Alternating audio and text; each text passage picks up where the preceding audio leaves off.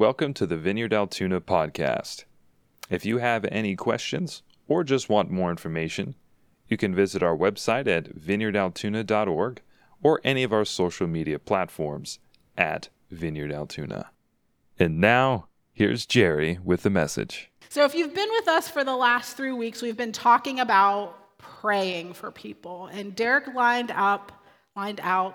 gave out a simple prayer model that we can use just to sort of help us. Not a formula, not if we do this, God will do something else. It's not a vending machine, but just a prayer model that we can use to start praying for others, praying for healing. And what we really believe is happening is that God is bringing His kingdom here to earth.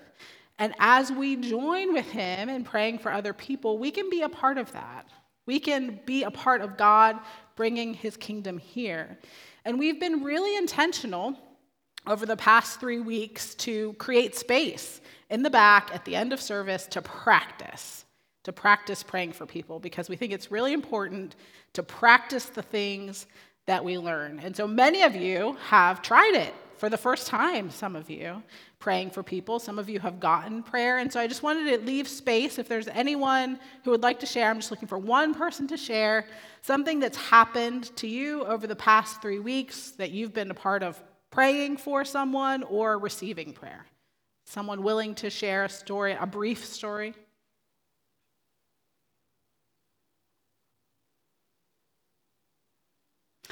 Okay, well, I have one. I had one ready because I thought maybe that would happen. Okay, so last week we did not have youth because there was construction over there and it was too loud. So my son was in the service, this part of the service when he's usually not. And so he heard about prayer, learned about the prayer model, which he's heard before. But so we did all that. And then on our way home, my daughter had been sick. So on our way home from church, she had a headache. And she was sort of complaining about it. And my son asked if he could pray for her because he just heard all this stuff about praying.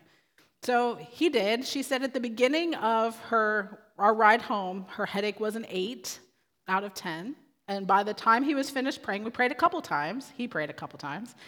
By the time he was finished praying, it was a 3. And so that was a really cool thing to have him pray for her, to see that they can pray for people outside of church. It doesn't just have to be here. And so that was a cool experience for all of us to share together. And her headache didn't really come back. It just gradually got better throughout that day.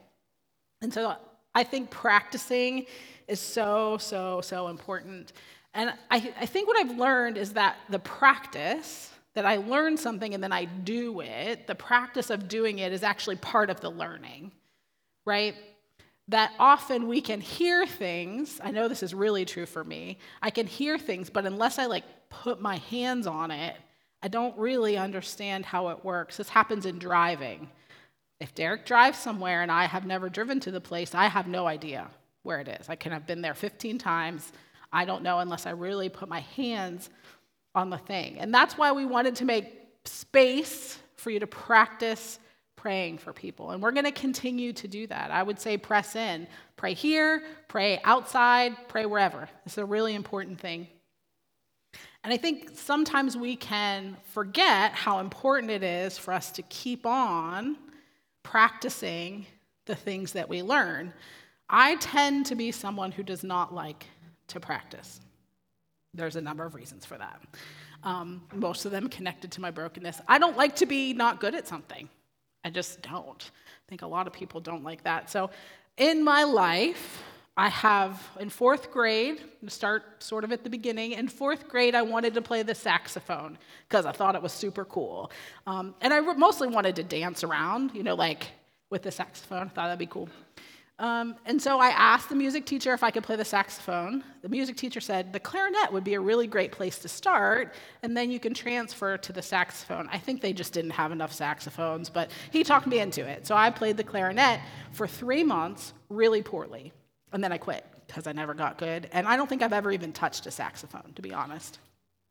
I took Spanish class, in high school, and then after that, I wanted to learn more. I thought it would be really great. Sometimes people walk up to me and just start speaking to me in Spanish because they think I'm of Hispanic descent. I'm not, but it'd be great to be able to engage with them. So I started learning Spanish, and then Derek and I took a trip to Mexico, and I was like, I got it. Like, I'm going to talk to these people, and they had no clue what I was saying. I did not study Spanish any longer. And then I think something that's more recent that I've really realized is that in 6th grade, I was a roller skater. Every Saturday, my parents would drop me off at Sur Skate from 1 to 4, and we would skate. It was the thing to do. I was so good. I could skate backwards. I could dance and skate at the same time. I was really good at skating, and I have really fond memories of that. Fast forward about maybe 3 or 4 months, my niece had a skating party, and I was like, just wait till you see how I skate. It's going to be good. So I get there, and I get my skates on, and I look like a baby giraffe because I haven't skated in easily 30 years. And I thought that I would get there and be able to do all the things, but I hadn't practiced the skill. It's not like riding a bike. Skating is not like riding a bike, I'm here to tell you. And so I tend to be someone who can forget to practice, who can give up practicing, and I think that's lots of us. And I think just like I overestimated my ability to skate, we can often overestimate our ability to navigate spiritual things. That if in the beginning we had it on lock, we knew what we were doing, we knew how to pray, we took a lot of steps with God, we can think that that's enough to carry us through our entire life of faith. But what I really want us to see here today together, is that living a life of faith requires us to practice our faith and to keep on practicing our faith over and over again. We can't just decide that because we took really big steps for God 20 years ago or 10 years ago or even 3 years ago, that is enough to hold on to our faith. And I think the times when we really recognize that our faith is not as strong as we thought it was is in the worst times, right? When something goes really bad, when we have a health scare, or something happens with our finances, or something happens in the world that we can't begin to understand, and then we begin to question the really foundational things of faith. Those are the times when we recognize, oh, my faith is not quite as strong as I thought it was. We should be people who always have a new story of how we're growing with God, of what God's inviting us into, why we like him, why we love him, why we know he's faithful. We should always have a last week, a last month, an in this season story, not stories from 5, 3, 2 years ago. We have to be practicing our faith. Our relationship with God has to be growing. What if you came up to me and you said, "What do you love about your husband?" My husband and I have been married almost 20 years. And all the stories that I told you about him were like when we were 21. What if I said, "Man, I love it when he flies me to dinner in a different city." We haven't done that in easily 18 years. What if I said, "Oh, I love when he cooks and sometimes he pretends that he's Emeril Lagasse." Most of you don't even know who that is, probably. On a cooking show. I did love that about him, but that happened a long time ago. I should have reasons why I love my husband today, this morning, yesterday, or this week. If I only had examples from before, you would wonder how vital, how living, how strong my relationship with my husband is. Right? I think we know that about human relationships, but we tend to let go of the things of God sometimes, and I don't think that it happens by choice. I think it easily gets squeezed out. We can be fooled into thinking we're stronger, we're on better footing than we really are. So today, I'm calling this sermon series, it kind of tags on to the "Can I pray for you right now?" because that's a practice that we want to engage in. I'm calling this not sermon series, it's one sermon. I'm not going to preach a sermon series today. I'm calling it Practicing Faith. Will you pray with me? God, I thank you that you're here. I thank you that you're moving. I thank you that you know the story of each one of these people. You know the times when you invited them to something really hard that caused them to need to step on their faith, and they did it. And they saw that you were faithful. Lord, would you bring those things to the surface right now? Would we remember how faithful you are, how kind you are, how generous you are in the times that we've stepped out on our faith and found it to be solid ground? In Jesus' name, amen. So today we're going to look at Hebrews chapter 5. Well, the book of Hebrews, 5 and 6. We're going to kind of go through a little bit those two chapters. First, we're going to read chapter 5, verses 11 through 14. And it says, "We have much to say about this, but it's hard to make it clear to you because you no longer try to understand. In fact, though by this time you ought to be teachers, you need someone to teach you the elementary truths of God's word all over again. You need milk, not solid food.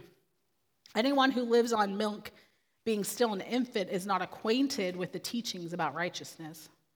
But solid food is for the mature, who by constant use have trained themselves to distinguish good from evil."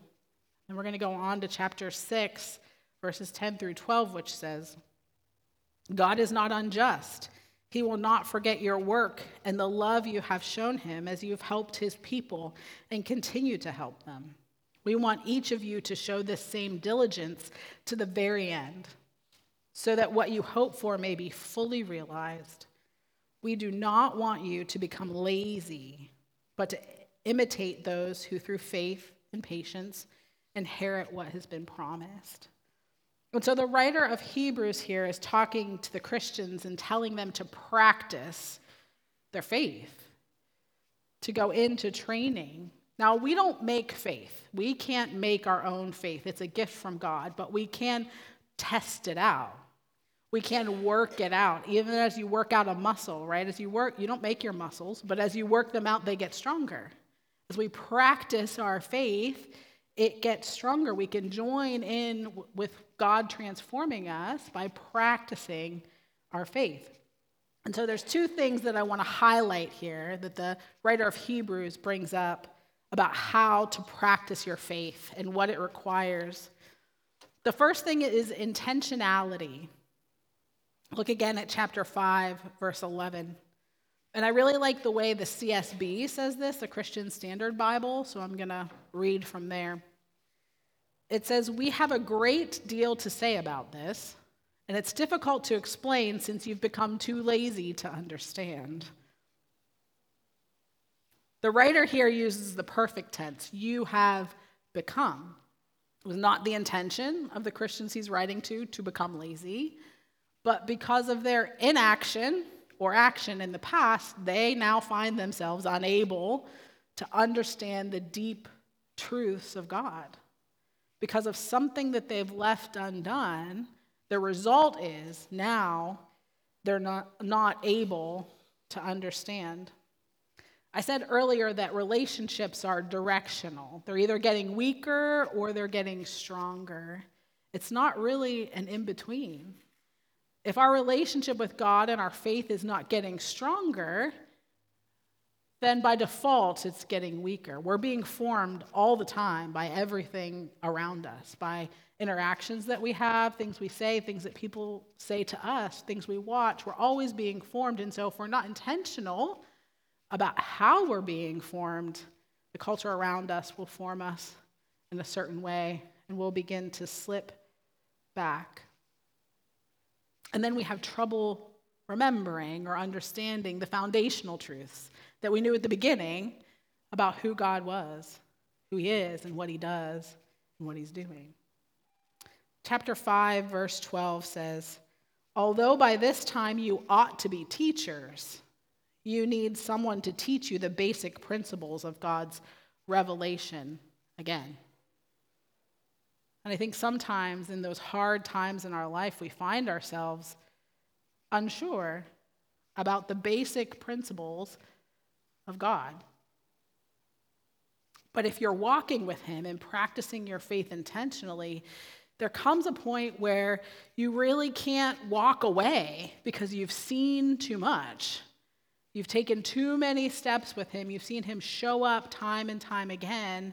And so it's too hard to imagine, because of all the steps you've taken, that God wouldn't show up this next time. I saw a picture last week of Becca and Elliot's honeymoon. And this is an aside. My friends take really cool honeymoons. Like, they climbed a mountain. I have other friends who went amongst gorillas. Like, in my honeymoon, I laid on a beach and had some drinks. Like, my friends are so cool. But anyway, Becca and Elliot climbed a mountain on their honeymoon. And in this one picture, it shows a mountain that has these rungs, metal rungs, embedded in it to climb. And as I saw that, I thought, man, that's a really great picture of faith. That as we step out in faith and take a hold of one rung, put our foot up on it, only then can we see the next step that we're supposed to take. And we begin climbing up this mountain of faith, trusting that the rung that somebody, who knows, put in the mountain is going to hold you.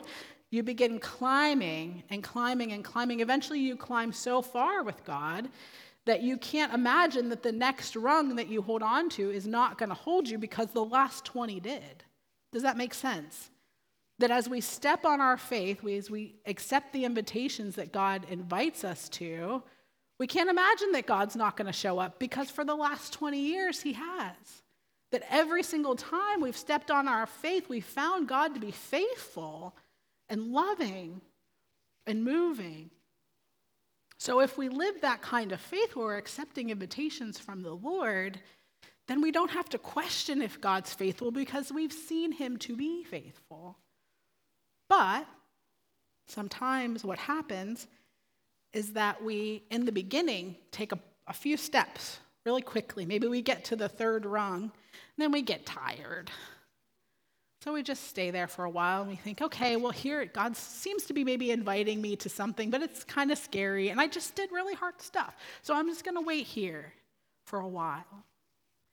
And then a little bit longer goes by, and eventually something really hard happens to us. And we look down at the 3 steps we took of faith, and even those start to become wobbly. We start to wonder, how did I get here again?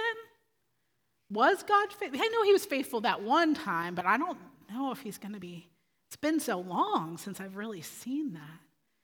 And so even the foundational truths of God begin to look wobbly when we're not practicing our faith intentionally every day, accepting invitations from him.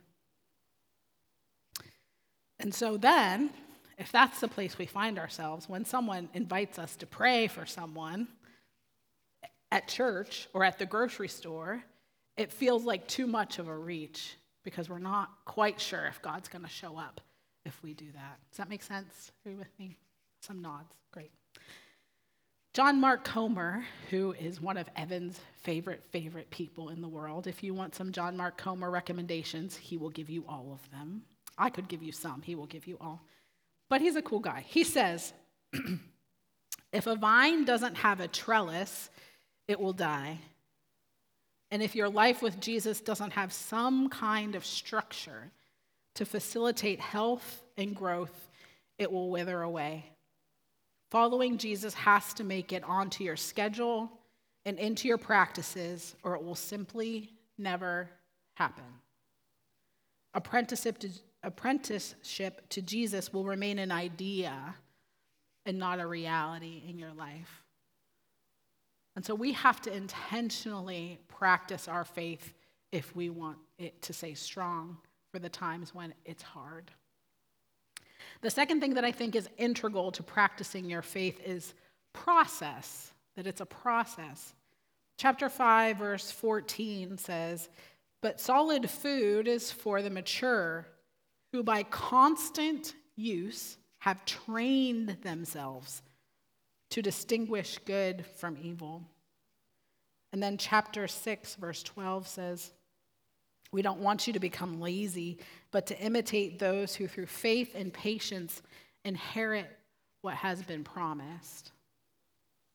Those who mature and grow in the Lord learn how to distinguish good from evil.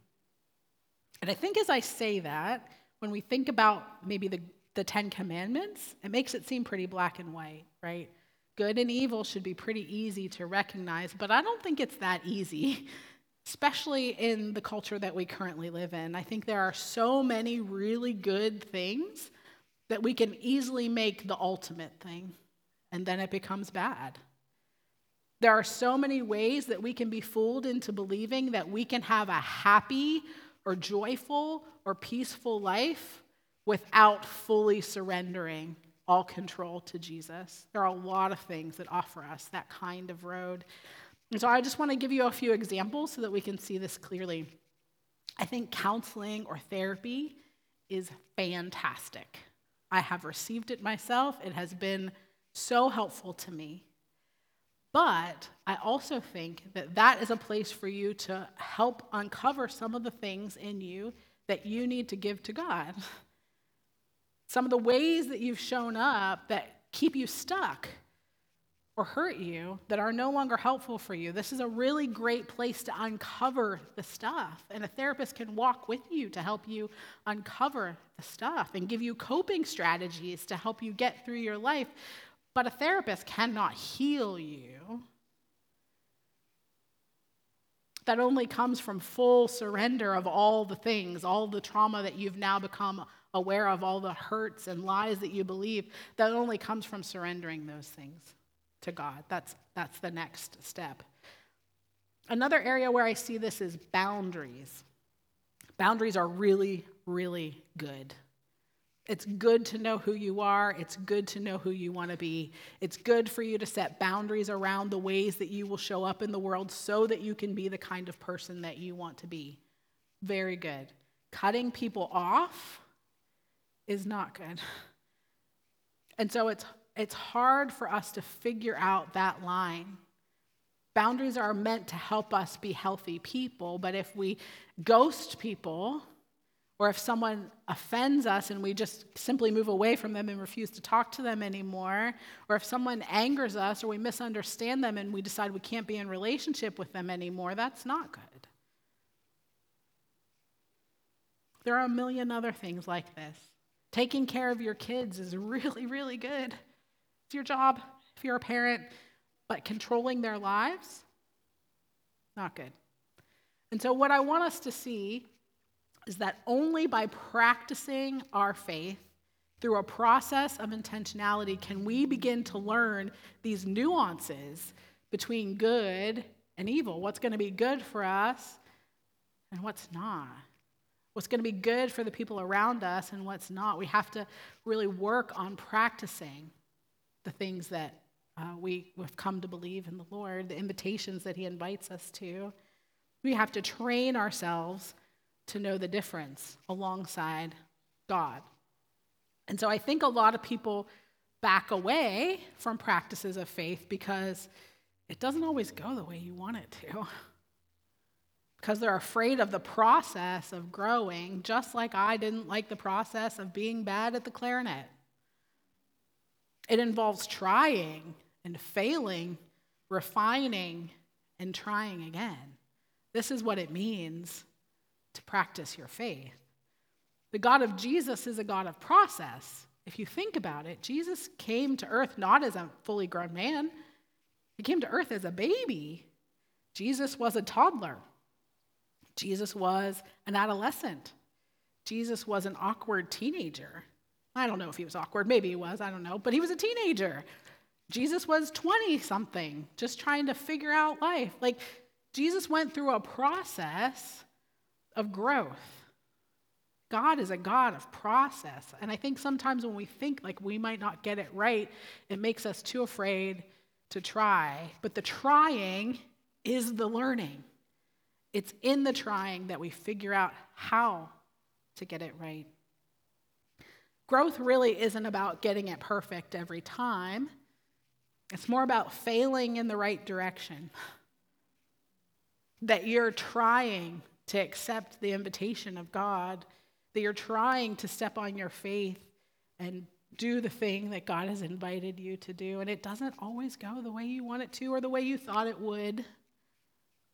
But it's important that we're reaching out for that next step to take with God. The point is to move forward and begin counting on God more than you count on yourself. I think that's really hard for a lot of us to do. One of the examples in the book of Hebrews after this section that we've just read is Abraham. And he's held up as a pillar of faith, as a role model for how we can practice our faith, someone to emulate. How many of you know Abraham's story? Yeah, many of us.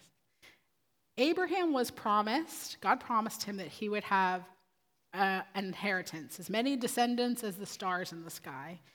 And so Abraham trusted God that that would happen. And then Abraham promptly slept with his wife's servant in order to have a baby so that that would happen. And then when his wife had a baby, he kicked the baby mama and the son out of the house because his wife didn't like it. But in the book of Hebrews chapter 6, verse 13 through 15 says this about Abraham. We know his story, or at least I told you a little bit of it if you didn't know.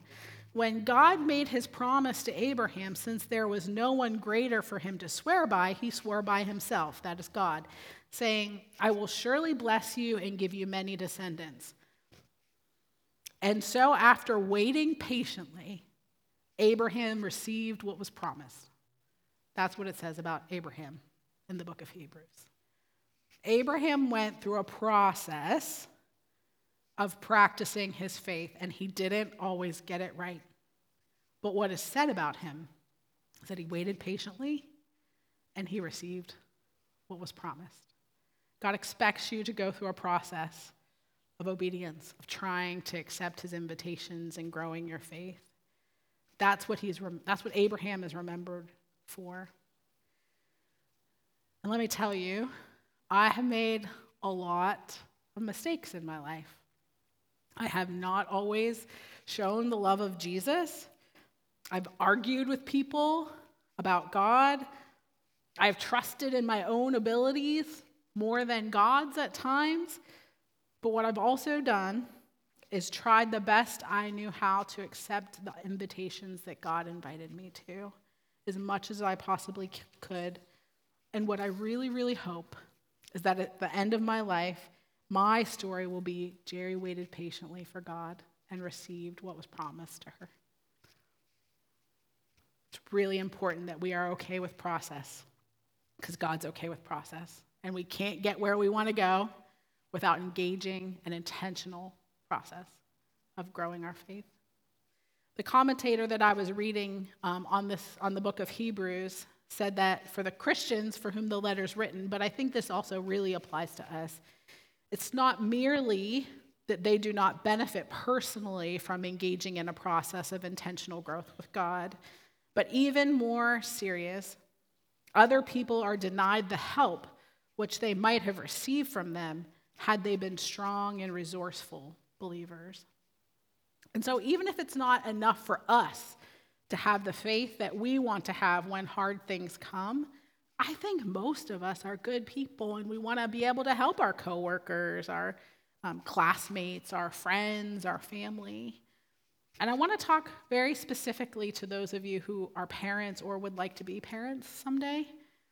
For your kids, your ceiling is their floor. That is true of faith. So as strong as your faith is, that's where they start out. And they can go far beyond where you've taken them. If you think about this mountain that Becca and Elliot were climbing, this mountain of faith, if you've gone up 20 rungs on the mountain and you're halfway up, that's where your kids start. They start halfway up and you say, go the rest of the way, you can do it. But if you're someone who's climbed 3 rungs, and you're 2 feet off the ground, that's where your kids start. I don't think any of us want that. Even if we can't do it for ourselves, do it for the people around you who you influence. It's important for us that we are practicing our faith.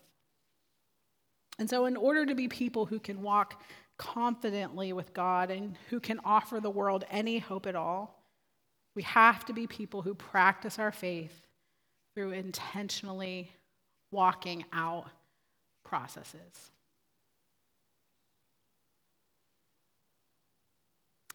Life groups are a great place for you to practice your faith. That's the whole point of a life group. It's that we would come together with other people and practice living life with Jesus. That we would be in processes with other people. Life groups are a great space to practice praying, hearing from God, accepting the invitations from God, encouraging others, surrender, community, all of the things that Jesus practiced. That's a really great place for you to work those things out.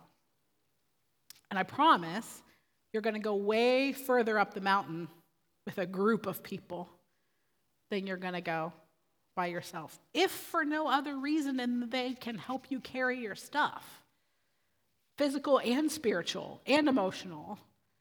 Like imagine if you're embarking on a journey and you have all the stuff you have to take. If there's 5 of you, you're going to get further. We all have stuff we have to carry. But if there's people who are walking alongside you, you don't have to carry it alone. You're able to go further together. So I want to give you some really practical applications. Join a life group. Not because I want to grow our life group structure, not because I want every life group to be 20 people, because you need it. Because when life gets hard and you have to rely on the faith that you've grown, you need other people who can encourage you, who can tell you the truth about what's happening and what's not happening, who can walk alongside you. Another really practical step is something that we do in life groups. We pray for 2 people. We say, praying for your 2, or how's your 2? 2 people. We engage in an intentional practice of praying for people who are far from Jesus. That's a step of faith that you can just offer that person to the Lord and say, God, I trust that you will do what you're going to do. Would you bring them to yourself? And what's true is that person's going to probably start coming toward you. That person's probably going to call you. God's going to invite you into walking along with that person. That's a really great way to practice your faith. And another one is to pray for people, to begin engaging God in what it is he's doing. We have an intercessory group that meets on Wednesdays. That's a really great place to figure out what God's doing, what the invitations of the Lord are. We meet at 4 o'clock on Wednesdays, and anyone would be invited. Just begin praying through and trying to practice faith in a new way. Thank you again for choosing the Vineyard Altoona podcast. We're so excited to see how God will release his kingdom in and through you today for the glory of Jesus Christ. With this, be blessed, and we'll see you next time.